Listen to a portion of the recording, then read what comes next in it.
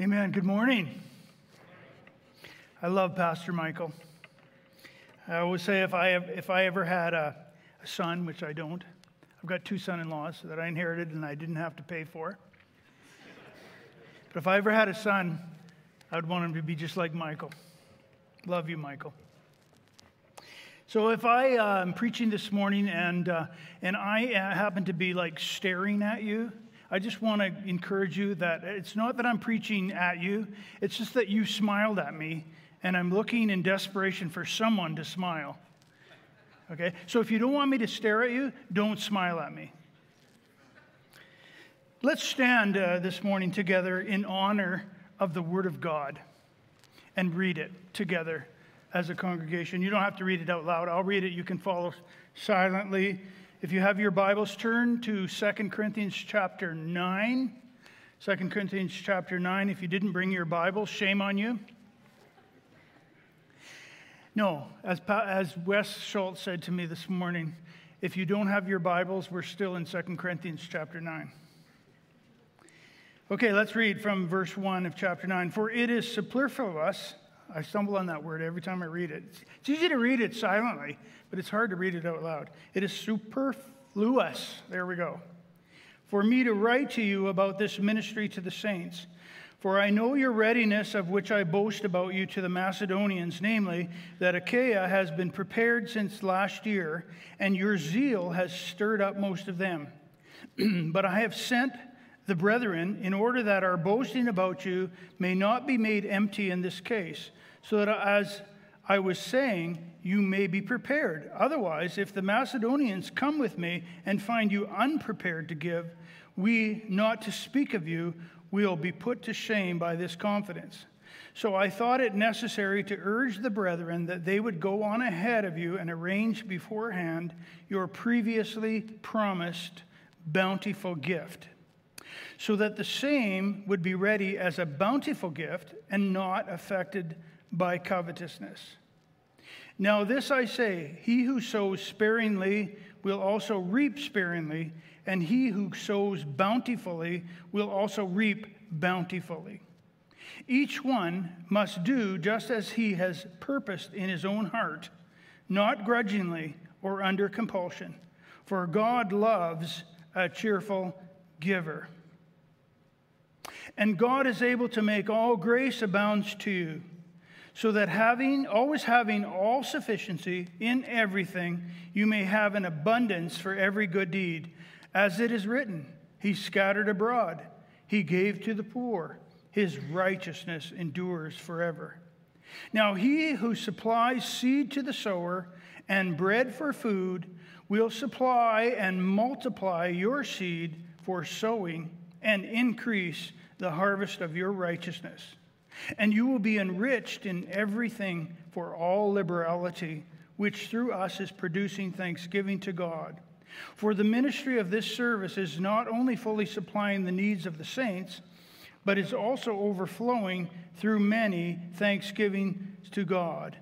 Because of the proof given by this ministry, they will glorify God for your obedience to your confession of the gospel of Christ and for the liberality of your contribution to them all, while they also, by prayer on your behalf, yearn for you because of the surpassing grace of God in you. Thanks be to God for his indescribable gift. Let's pray together, shall we? Lord Jesus Christ, you had said in your word, which never changes, in the Gospel of John, I believe it's in chapter 8 and verse 50, something like that, you said, you shall know the truth, and the truth shall make you free. And so today, Father, today, Lord Jesus, today, blessed Holy Spirit, we ask that in your presence here today, that you would help us to know the truth, to see the truth, to grasp the truth, to understand the truth, and to believe the truth so that we can be free. In Jesus' name, amen. You may be seated. Thank you. Now, by the way, my name is Barry Schmidt. For those of you who don't know me, I am a painter by vocation. I am an elder by calling, and I am a preacher by reluctance.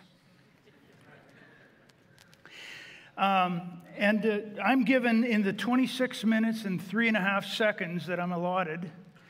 I have to exposit an entire chapter of Scripture. So I'm going to be plowing deeply, and I'm going to be plowing quickly. So you'll need to bear with me and just hang in there with me. Come with me. Put your thinking cap on. Give me your full attention. Give the Word of God your attention. And I know that you're going to be blessed by the message in this passage of Scripture. Now, one of the popular commentators has entitled these 2 chapters on giving in chapter 8 and chapter 9 in the book of 2 Corinthians. They've entitled it The Complete Compendium on New Covenant Giving.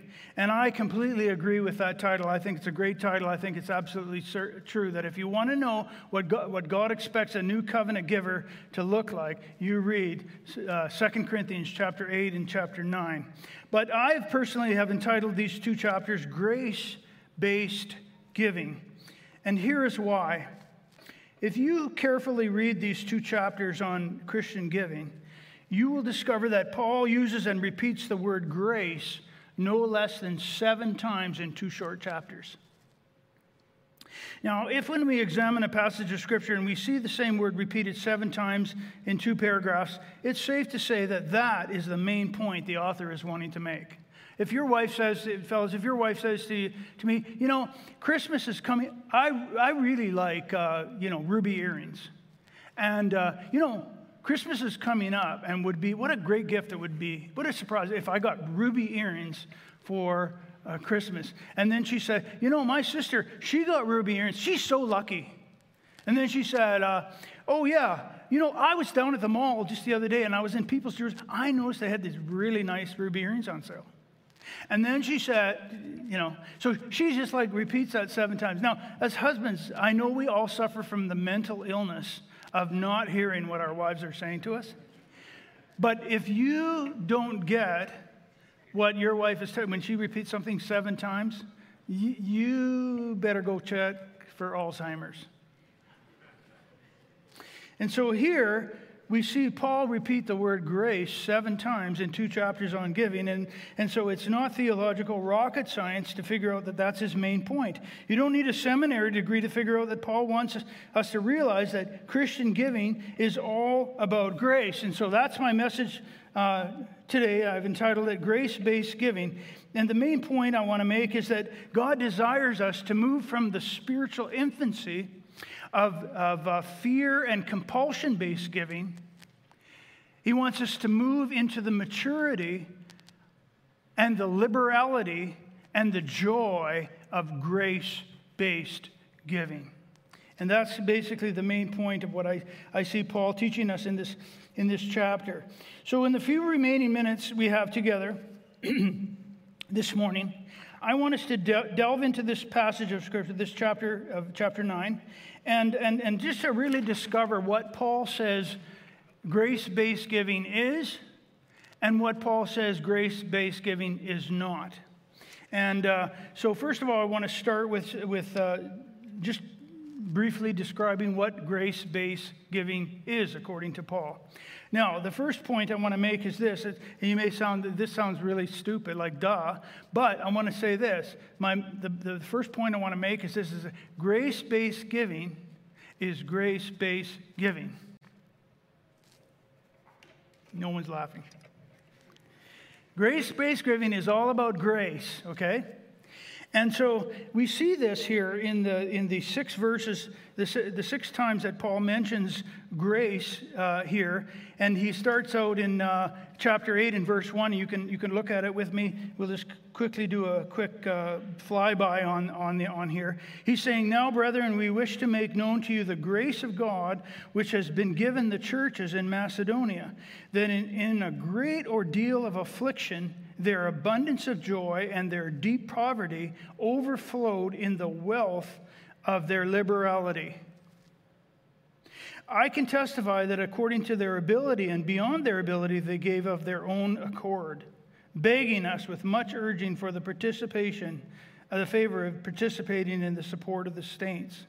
And it's interesting to me that Paul credits all of that not to the good nature of the Macedonian church. He's not saying, like, those Macedonian Christians, they're really something. They're better than you Achaean Christians, than you Corinthian Christians. He's not saying that. He says, no, we wish to make known to you the grace of God that was given to them. And so he starts out the chapter on giving saying, he really lets them have it with both barrels right off the start. And he's saying, you know what? The grace of God caused the Macedonian churches to give not only in a time of prosperity, but in a time of poverty.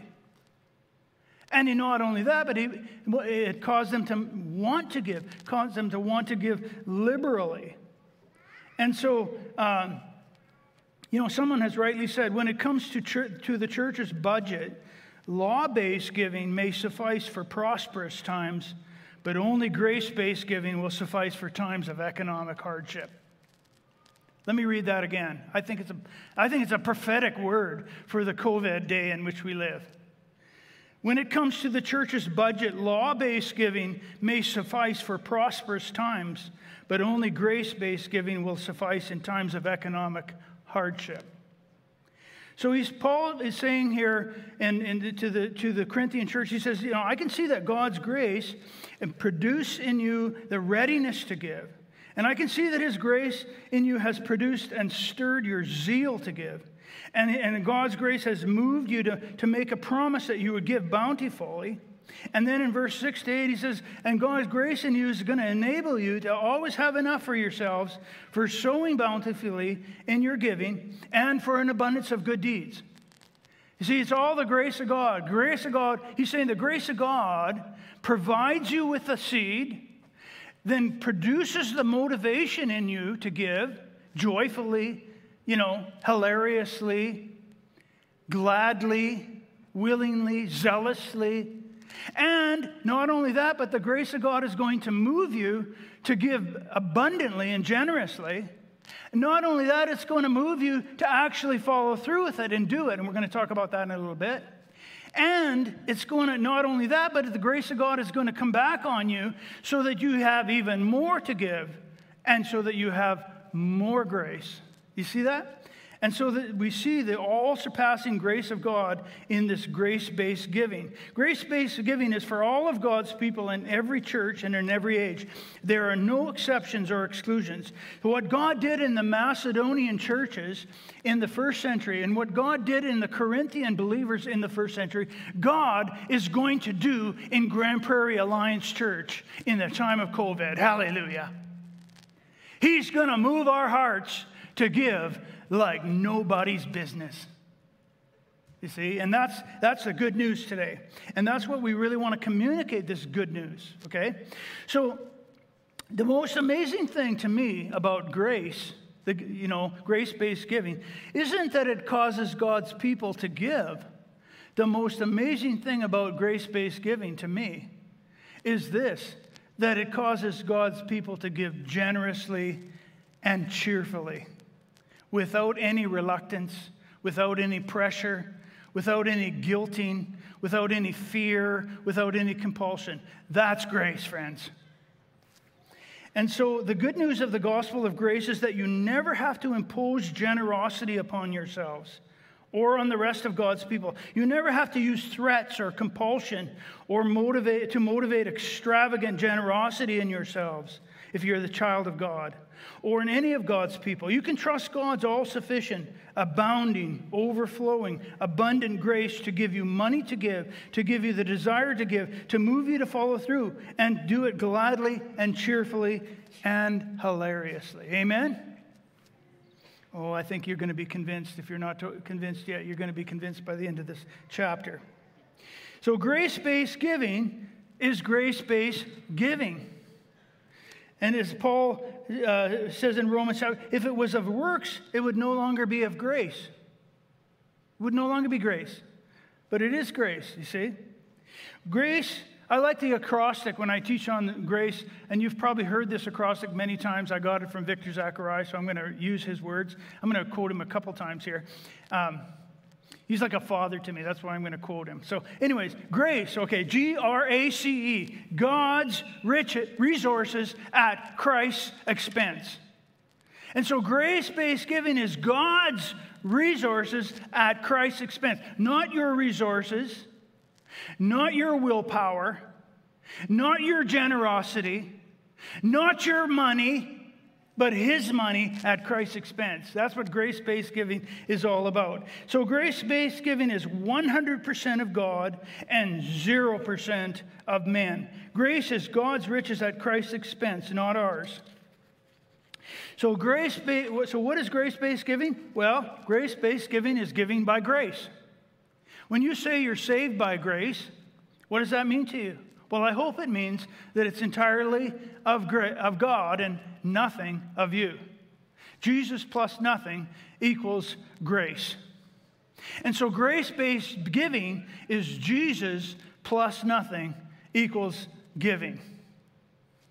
And now we'll unpack that some more. So grace-based giving is that's what grace-based giving is. Now let's look at what the text says about what grace-based giving isn't. Now, I'd like to read every one of those verses on grace, but I want to encourage you to read these 2 chapters again and tell me if you're not seeing this in there. Sometimes it's like, there's an elephant in the text, and nobody's talking about it. Grace is the elephant in Christian giving, friends. And so now let me just spend a few minutes and explain to you what the passage says about what grace is not, okay? So we see what grace is. Grace is grace. It's all God. It's not of you. God, Jesus produces it, does it all from start to finish, okay?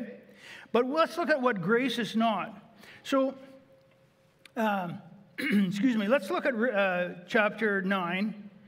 And let's look at verses 5 to 7. I'll just read a couple verses here to get us started and launch us from that. So he says there, Paul says, so I thought it necessary to urge the brethren that they would go on ahead to you and arrange beforehand your previously promised bountiful gift, so that the same would be ready as a bountiful gift, not affected by covetousness. And the NIV will use the word, so it's not grudgingly given. And the idea here is that Paul is saying, I want you to be able to give on your own terms, not feeling forced or pressured in any way.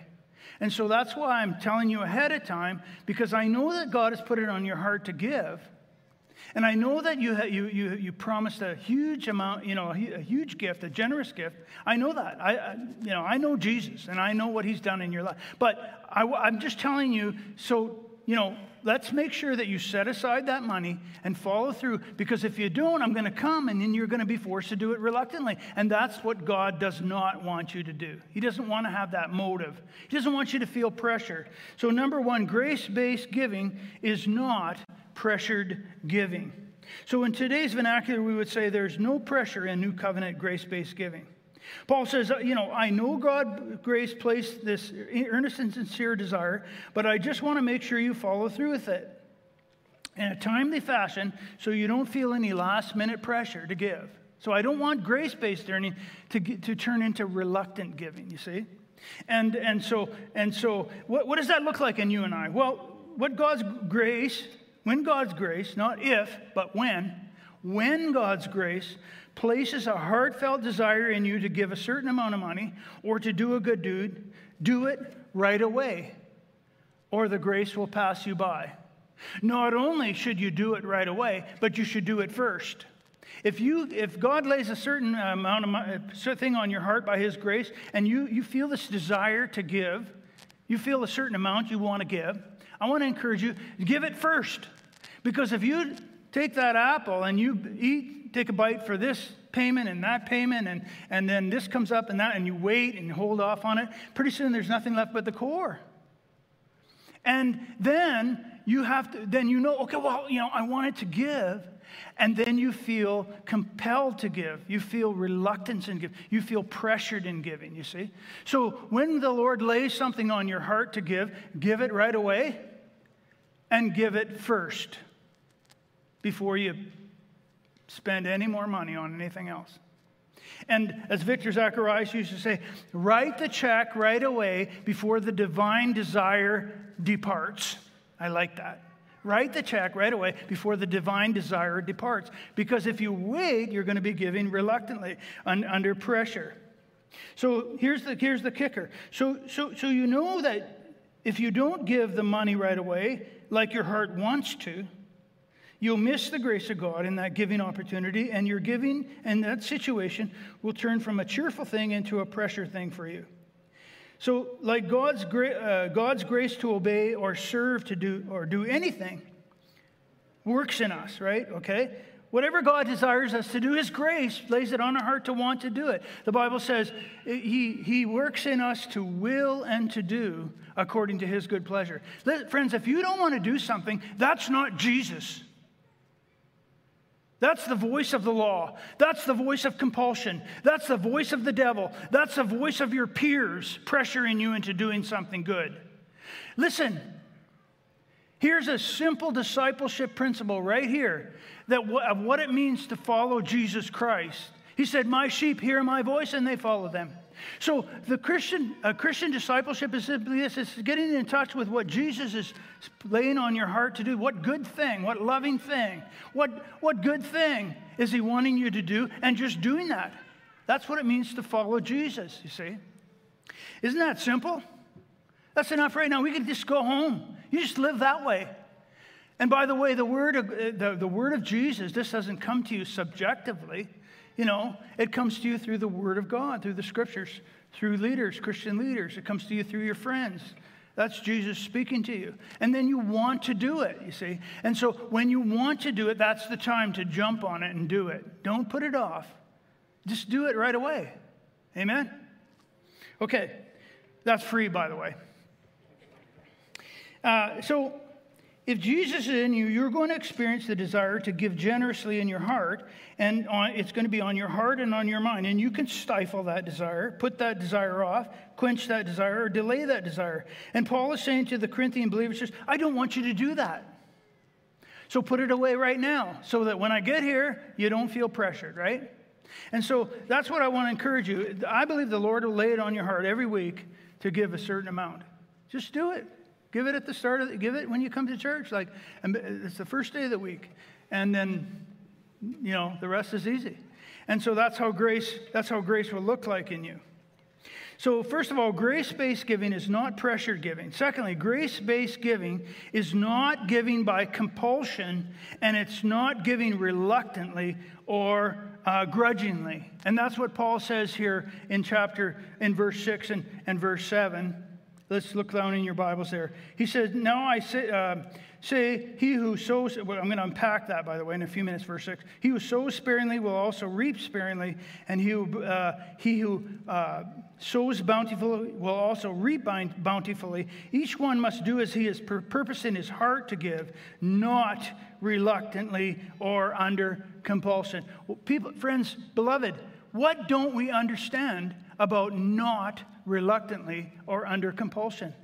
If you are feeling compelled, but your heart isn't in it, you don't want to do it, don't do it. The freedom of the Christian life is that we live and move and stand in the grace of God. And we don't have to do it if you don't want to do it. And that's the beauty of grace-based giving. Is that God saying, look, if you don't want to give it, don't give it to me. It's okay. I don't need your money. I'm more interested in your motivation in your heart than I am in the amount of money you give me. Hello? Okay, you get it. I'm meddling. I know. Enough meddling. Let's move on. And so grace-based giving is not giving reluctantly under compulsion. So I just want to give you 3 or 4 ways quickly, very quickly, of what happened, like how does Christians end up giving reluctantly or under compulsion, okay? And the first is I've already mentioned. We end up giving reluctantly or under compulsion when we don't give immediately as our heart's desires. When we don't follow our heart right away, like and just do it. Because then we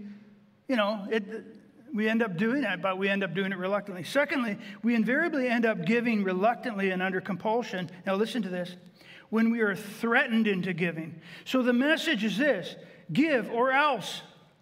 Friends, give or else is not grace-based giving. That's law. Listen to this. The worst thing we can do to promote generosity, generous giving in the church is to place ourselves under any laws compelling us to give. The biblical principle is this: placing ourselves under the compulsion of law in anything always increases disobedience to that law. You can read about this principle in Romans chapter 7, where Paul says, I was doing pretty good with not being covetous. Interesting, it's the covetous thing that got him, the law of covetous, which is completely related to your giving. Hello? He says, I was doing pretty good about not being covetous until I was placed under the law of covenanting that said, thou shalt not covet. And then as soon as I was placed under the law of regarding covenant, that made me the worst covetous person ever. But when I die to the law through the death of Jesus, and I entrust myself instead entirely to his grace alone, apart from the law, I am freed from this principle. So whenever we place ourselves or any of God's people under laws and principles of giving, we will produce in them the exact opposite of what we hope to see in them. When we compel the law of tithing, for example, and now don't hear me wrong, I'm not saying that Jesus doesn't want you to tithe. I'm saying Jesus doesn't want you to compel tithing. Hello? Okay? Demand it or else threaten with it. As soon as we put ourselves under the law of tithing, we immediately, the unintended result is that the majority of God's people won't tithe. But when we entrust God's people to his grace alone in their giving, they will give generously and cheerfully. Here's the principle. You will give reluctantly and under compulsion when you place yourselves under a law of giving. You know, the latest church statistics prove this. I read this very thing, and providentially, I believe God put it on my desktop this week. I read an article in Christianity Today just this week, and they did the Barna Group did a survey, and the results is fascinating. It says, of the American evangelical churches that regularly preach and compel the law of tithing, only 1 in every 11 people in those churches actually tithe. Friends, that's Romans 7. That's why. It doesn't work. And, now listen to this. And in those churches that compel tithing, compel their members to tithe, it says the average household giving in those churches is 2.45% of household giving. 2.54% in those churches. Now, listen to this. In the evangelical churches that do not compel the law of giving, but simply teach grace-based free will giving, the average percentage given of the total household giving is 4.85%. Now, isn't that amazing? Facts don't lie. What it's saying here is that God's people give twice as much under grace than they do under law. It's awful quiet in here. You see, the Bible alone ought to convince us of this reality, but wisdom is proven right by her children. People invariably will give reluctantly or under compulsion when they place themselves under a law of giving instead of simply following the grace of God within their own hearts. Okay? Number 3, we invariably end up giving reluctantly or under compulsion when we falsely connect God's provision of our needs with our giving. So the false message is this: you have to give your Heavenly Father money, or he won't give you more money for yourself and your family. Nothing can be further from biblical reality or from Jesus' teaching. Jesus said, look at the birds of the air. They neither sow nor reap, yet your Heavenly Father feeds them. What? He gives them money? He gives them stuff without sowing? Yeah. And Jesus looks at them and says, how much more will your Father in heaven? How much more valuable are you than they? You see? And so God's provision is not connected to your giving, friends. And I'm going to unpack this again and again in this message before we're done today. Jesus said, freely you have received, freely give. Paul says God freely provides us with everything for our enjoyment. He said, he who did not spare his own son, but freely gave him up for us all, how will he not also, along with him, graciously give us all things? You see, God will give you the world if your soul isn't in danger by giving you the world for free. Not because you give, not because you're entitled to it, not because you earned it by giving. No, giving, Christian giving, grace-based giving is not tied to your provision, friends. So now, if this was my Bible study class in Sunday school, I know what would happen about this time. Someone would put up their hand and ask this question. Barry, doesn't it say here that he who sows sparingly will also reap sparingly? And so doesn't that mean that God won't increase my provision unless I give bountifully? Did you hear the question? I'm glad you asked that question. So that verse is often pulled out of context where it says here, he who sows sparingly will also reap sparingly. And it's used like a carrot and a stick for God's people. You know what I'm saying? Like the carrot is, if you just give more, you'll get richer. And the stick is, if you don't give, you're going to be poor. Hello? You see? But that's out of context. Let's look at the context again and see what it says. It's in the context of that. Verse 6 cannot be extracted from verse 7, which says, it says God doesn't want you to give reluctantly or under compulsion. Friends, if you have to give, that's giving reluctantly or under compulsion. So the verse of sowing and reaping is contingent upon not just the amount you give, but the motive in which you give it. Do you see what I'm saying?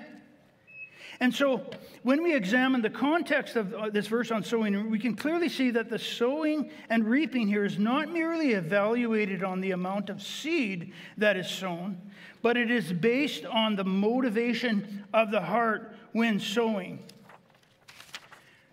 You see, you can sow abundantly, but if you sow it reluctantly or under compulsion or covetously, like the prosperity preachers motivate you to give, and they say, you know what, if you give, then you're going to get rich. If you sow with the motive of covetousness, you don't qualify for the increase that God is talking about here. Because the increase that God is talking about here is the motive as well as the money. You need to sow bountifully. In fact, if you sow a whole bunch of money, but you do it reluctantly or under compulsion or with covetousness in mind, you're sowing sparingly. And if you're sowing sparingly, you're going to reap sparingly. Oh, it's even quieter in here now. Okay, so let's look at what Paul actually says here. But the elephant in this text that the carrot and stick preachers miss is that we clearly, when we examine this context, if we look at verse 10 especially, you cannot extract verse 6 from verse 10. Look down in your Bibles, or can you put verse 10 up on the board, gentlemen, if it's possible? I want them to see this with their own eyes, those that don't have a Bible. So it says here, now he who supplies seed to the sower and bread for food. Now let's look at this. Will supply and multiply your what? We'll supply and multiply your seed. Not your bread. So the law of sowing and reaping is for the increase. Seed is for giving. Bread is for eating. Bread speaks of your provision. And so your provision is free. And God will give you as much money as your soul can handle. Listen to me. The amount of money that you have, I guarantee you, it's because of the sovereignty of God. He loves your soul more than anything. And He has given you as much money as your soul can handle without being endangered. And so, it's not because you've sinned. It's not because you haven't given enough that you have the amount that you have. And it's not because it's the amount you give that because you're rich. Friends, that's what the Pharisees believed. That's not grace. But look at what Paul actually says. He says, so what is this sowing and reaping about? God is going to increase your seed and your righteousness. Doesn't say He's going to increase your provision, your bread. No, he gives you the bread. That's free. What kind of father tells his sons, oh, you need to give to the family budget or you don't get to sit down at this table? Friends, that's a twisted father. Right? Who of you, though you are evil, don't do that? How much more should we not expect our Heavenly Father to do that? So you see, but here's the good news. The good news is that grace-based giving, when we give out of grace and not by law, not by compulsion, okay, not by have to or else, not by the stick or the carrot, but when we give simply out of that voice, that desire that Jesus puts in all of his kids' hearts to give. When you give that, guess what? If you give abundantly, if you give bountifully, Jesus is saying, I'm going to increase your ability to do it bigger and better and more. So the increase is forgiving. It's not forgetting. Did you hear that? You see, don't listen to the prosperity. They're twisting this passage of Scripture. And the good news is this, is that when we are under law, it makes us tight-fisted. And if we're tight-fisted, the guy who never has enough money to give to the Lord's work or to the Lord's people, never has enough money for the Lord's work or the Lord's people. Have you ever noticed that? But the guy who, by grace, he's just hilariously following his own heart. Oh, yeah, I want to give this. And he gives that. The guy who goes by grace, he always has an abundance to give. And his abundance grows. And God gives him more back so that he can give more. And he just keeps on getting gooder and gooder. Amen? You see that? So this is the good news about grace-based giving, is that when you sow by grace, you're going to reap grace. When you sow by grace, you're going to reap grace to give more. And this is what God wants his people to get into and get into their heads. He wants you to release you from the guilt and from the have to giving and from the shame-based, law-based, compulsive, reluctant giving. He wants you to move. By the way, that's spiritual immaturity. If you read the Scripture, what does Paul say? When you're still living by law and by self-imposition, you're spiritually immature. You need to come into the spiritual maturity is moving by grace rather than by law. And we need to grow up. So God wants us to grow up in our giving and get us free and release us from every pressure, every compulsion to give. And just follow the grace of God, what we want to give. And when we do that, oh, hell, test me in this, says the Lord.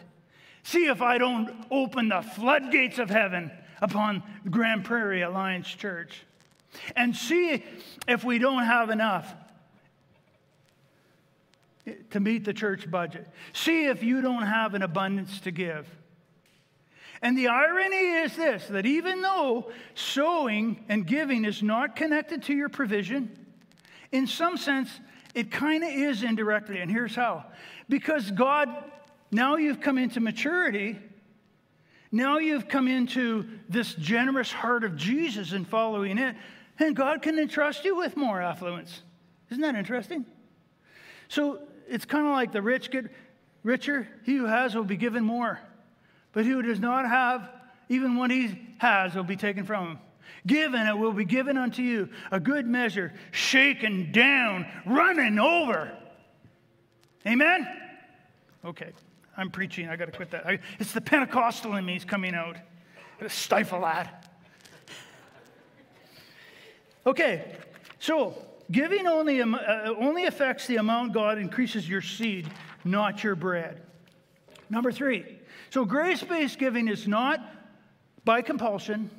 It's not under pressure, and it's not by do it or else. It's not law. It's not by law, okay? That's the law. Do it or else. You're under a curse if you don't give under law, friends. But that's not the way it works in the Lord's household. See, those are rules for slaves, not sons. Okay? So Number 3, grace-based giving. I'll just finish with this, and we'll end it here. Give me 3 more minutes, 5 more minutes. Grace-based giving is not always feel-good giving. So you'll say, well, Barry, didn't you just say that grace will cause our hearts to want to give and want to give generously, and that grace will make us desire to give cheerfully and with joyfully? Yes, but the Bible doesn't teach that grace-based giving will be without pain or self-denial or self-sacrifice.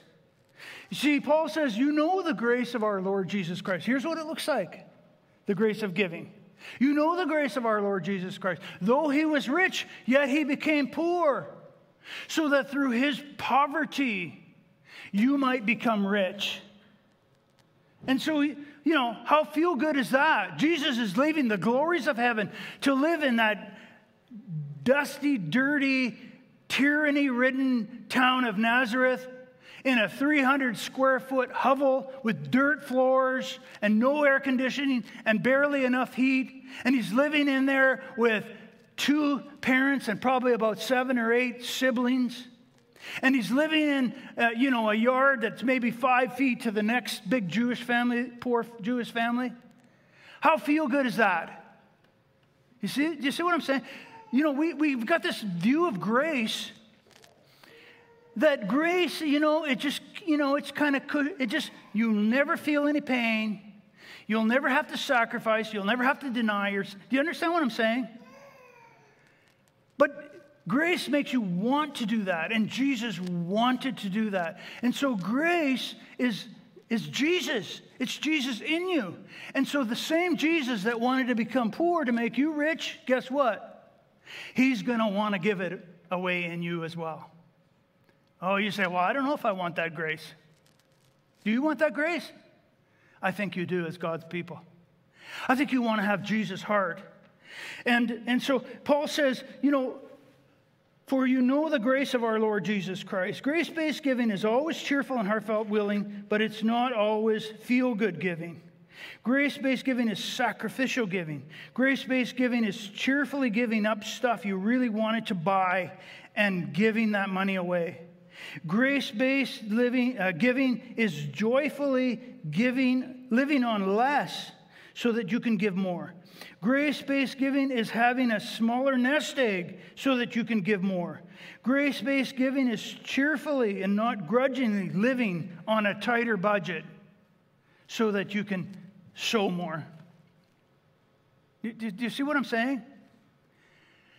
And so grace-based giving is a heartfelt desire to give, and it's cheerful giving, but it's not always feel-good giving. So grace-based giving is by grace. What is it not? It's not under pressure. If you feel pressure, just cool it. Just back off. Just hold back your check, okay? And grace-based giving is not reluctantly or under compulsion, and it's not always feel good, okay? But here's the good news. Here's the good news, and this is what I want us to come away with. The good news is that none of us has to wring generous giving out of our selfish hearts. That God's grace will move us and motivate us to want to give cheerfully. And the only thing that will shut that grace down is if you place yourself under compulsion, under law. Paul says we are not under grace, not under law, but we're under grace. And why is he saying that? Because you have to choose. If you're under law in giving, you feel compelled to give, then you're going to miss the grace of God. You have to be sold out and trust the grace of God and believe that he's got you covered. He's got your provision covered. And believe that he's going to move you to give. Do you see what I'm saying? Okay, you get it. So this is what I believe that God is saying. He wants us to move from the reluctance and the guilt and the pressure and the compulsion of law-based giving into the spiritual immaturity of that, into the spiritual maturity and the joy and the liberality and the abundance of grace-based giving. Are you game for it? Amen.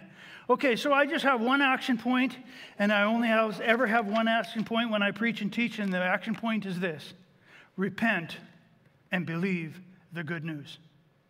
Amen, Michael? What a good